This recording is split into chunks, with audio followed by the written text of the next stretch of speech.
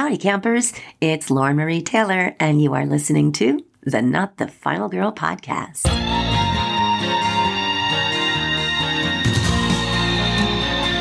I know everyone is super busy, so to kick off the holiday season, here's a mini episode for you featuring Tim Walsh from Body Count Clothing.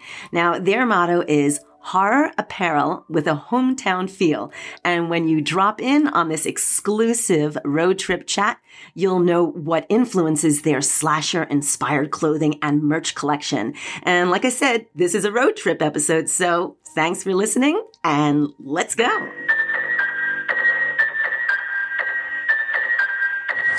Alrighty, everybody. This is a mini pod to kick off the holiday season with my friend Tim here from Body Count Clothing. Hey, Tim, how are you? Thanks for doing a road trip podcast with me. Oh, thank you. This is awesome. I mean, I get to stand next to you. This is surreal right now. I'm just letting you know, me? Like, this is weird. So, but I'm loving every second. So thank you. Thank you. And listen, I've got my Body Count T-shirt on, and you've got your... I got mine, yeah. I got a little counselor action on, supporting the cause. Excellent. Okay, so for listeners who might be unfamiliar with your brand, which horror franchises are featured on your Body Count Clothing merchandise? Well, we kind of have all the main slasher icons. Of course, we have Jason. He's like my guy. That's that franchise. That's my franchise.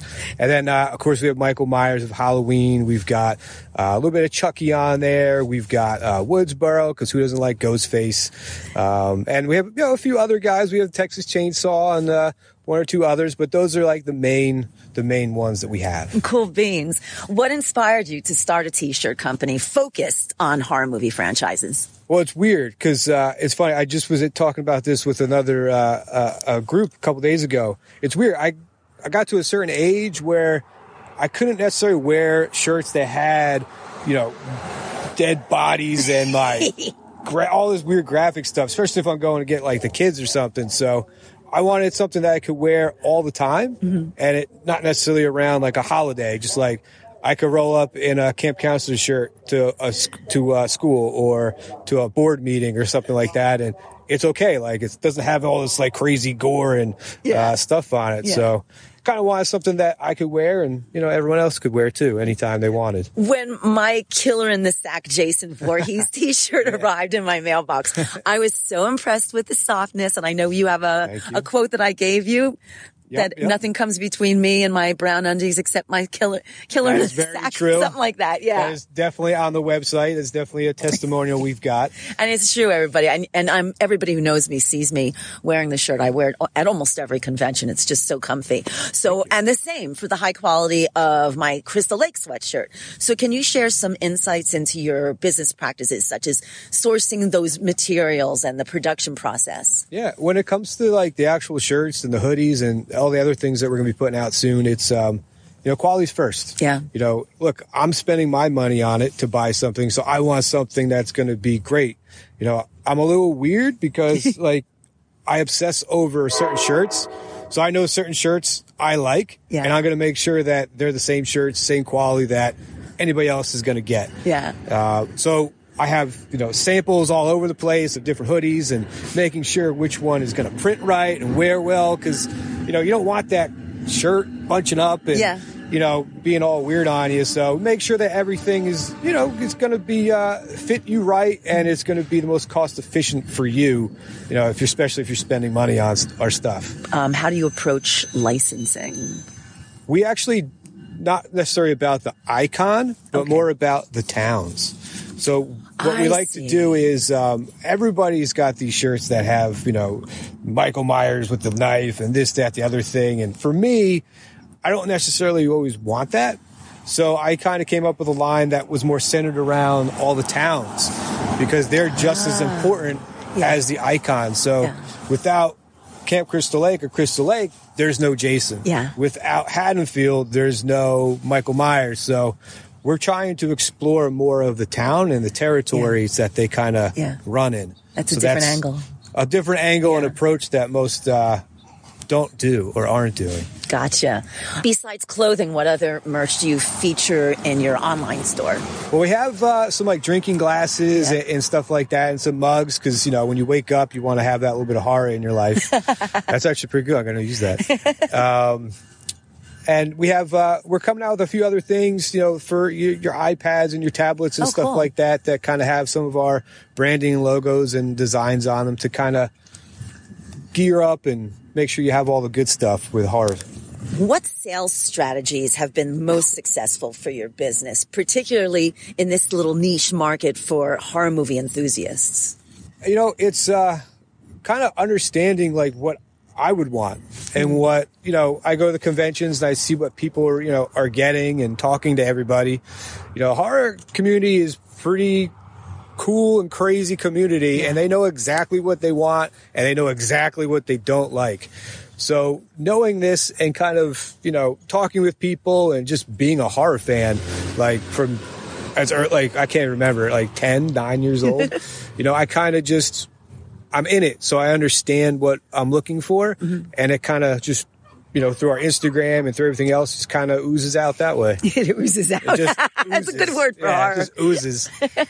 Have you faced any challenges that you've had to overcome? Yeah, I mean, just being a new brand in a market that's got these big guys in there, like, some of these other companies, it's tough, trying to find your footing and not necessarily competing with them, but finding your own little niche, and kind of goes to where we're going with the horror towns and horror places. How long has your company been in business? Officially 3 years. Oh, but okay. We were actually doing stuff beforehand, but I didn't realize it was actually a company then, or like going to be a company.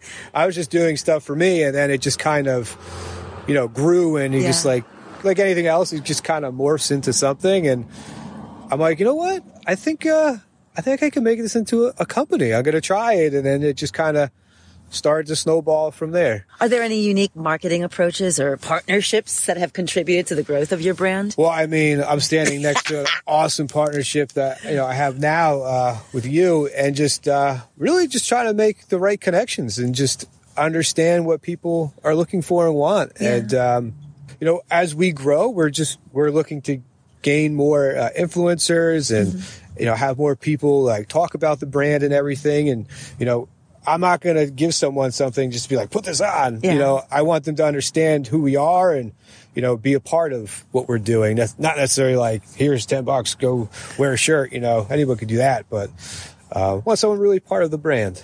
Yeah. It's funny because I actually purchased the Sackhead shirt.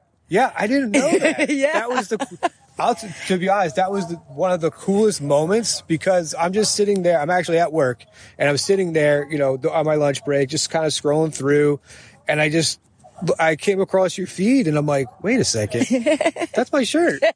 And I'm like, wait, what? And I just it was one of those two connections came together. I'm like, that's awesome. Yeah, it was funny because it came across my feed, and I was like, wait a minute. Nobody ever gives Sackhead Jason some love. It's iconic. You have to. What made you do that? How did you come up with Killer in the Sack with him and focus on the Sackhead? I don't know. I knew I wanted something to do with one of the earlier movies that I started watching. I wanted to somehow pay tribute to the movies that I was watching. And number two, not just because you're standing next to me, was one of my all-time favorites, because it was just so crazy. This dude running around, he's got one eye, and he's just this maniac dude. I'm like, I have to do something with that. And then it just, as I'm drawing it and designing and sketching it out on paper, I just sack, and he's a killer, and just playing with words, what would work. And I'm like, wait, killer, he's in a sack, killer in the sack. I'm like, oh, that's good. It was again, one of those odd moments where you're just, again, with a pen and paper, just sitting there drawing and oh, this is cool. Yeah. All right, I wonder if this will work. And then you put it to design, and that's actually a pretty cool looking shirt. It is. So. It is. It's one of my favorites. Thank you. Do you have any plans to include any other horror franchises? Yeah. Expand it? Yeah, I have a couple ideas for a couple other towns that I think we should visit. Maybe Amityville, because I'm a big Jaws fan too. Yeah. Derry, who doesn't like a crazy freaking clown? This not is true. this guy. I'm not a big clown guy, but possibly Derry. Venture around. There's a couple towns I'm thinking about. Yeah. If you could play any of the villains in any of those horror movie franchises, who would it be? Oh, that's a tough one. Yeah. Well, of course, Jason, because I am a Jason fanatic. Maybe a little Woodsboro. Maybe I go Ghostface, just because there was nothing really like I say crazy about him. He's a crazy person, but like he didn't have like all these supernatural powers. He, if you kill him, like he's dead. But just that whole allure that he created it would be pretty interesting. Plus, cool mask. Yes, it's true. It's a pretty cool mask. You said you started watching horror movies when you were 8 or 9 years old. What's the first group of horror that you saw that you were like, oh my God, this is great? Well, the first movie, like horror-related movie I saw was Predator. Oh.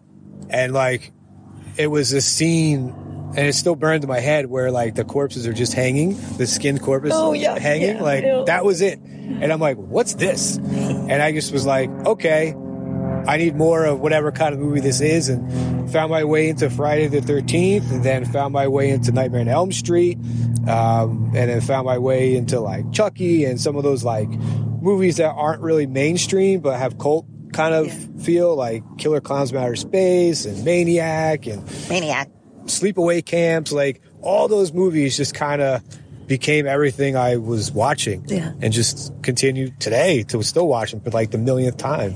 You have a family. Is your family into horror, or are they just like, Dad's crazy? Dad's crazy.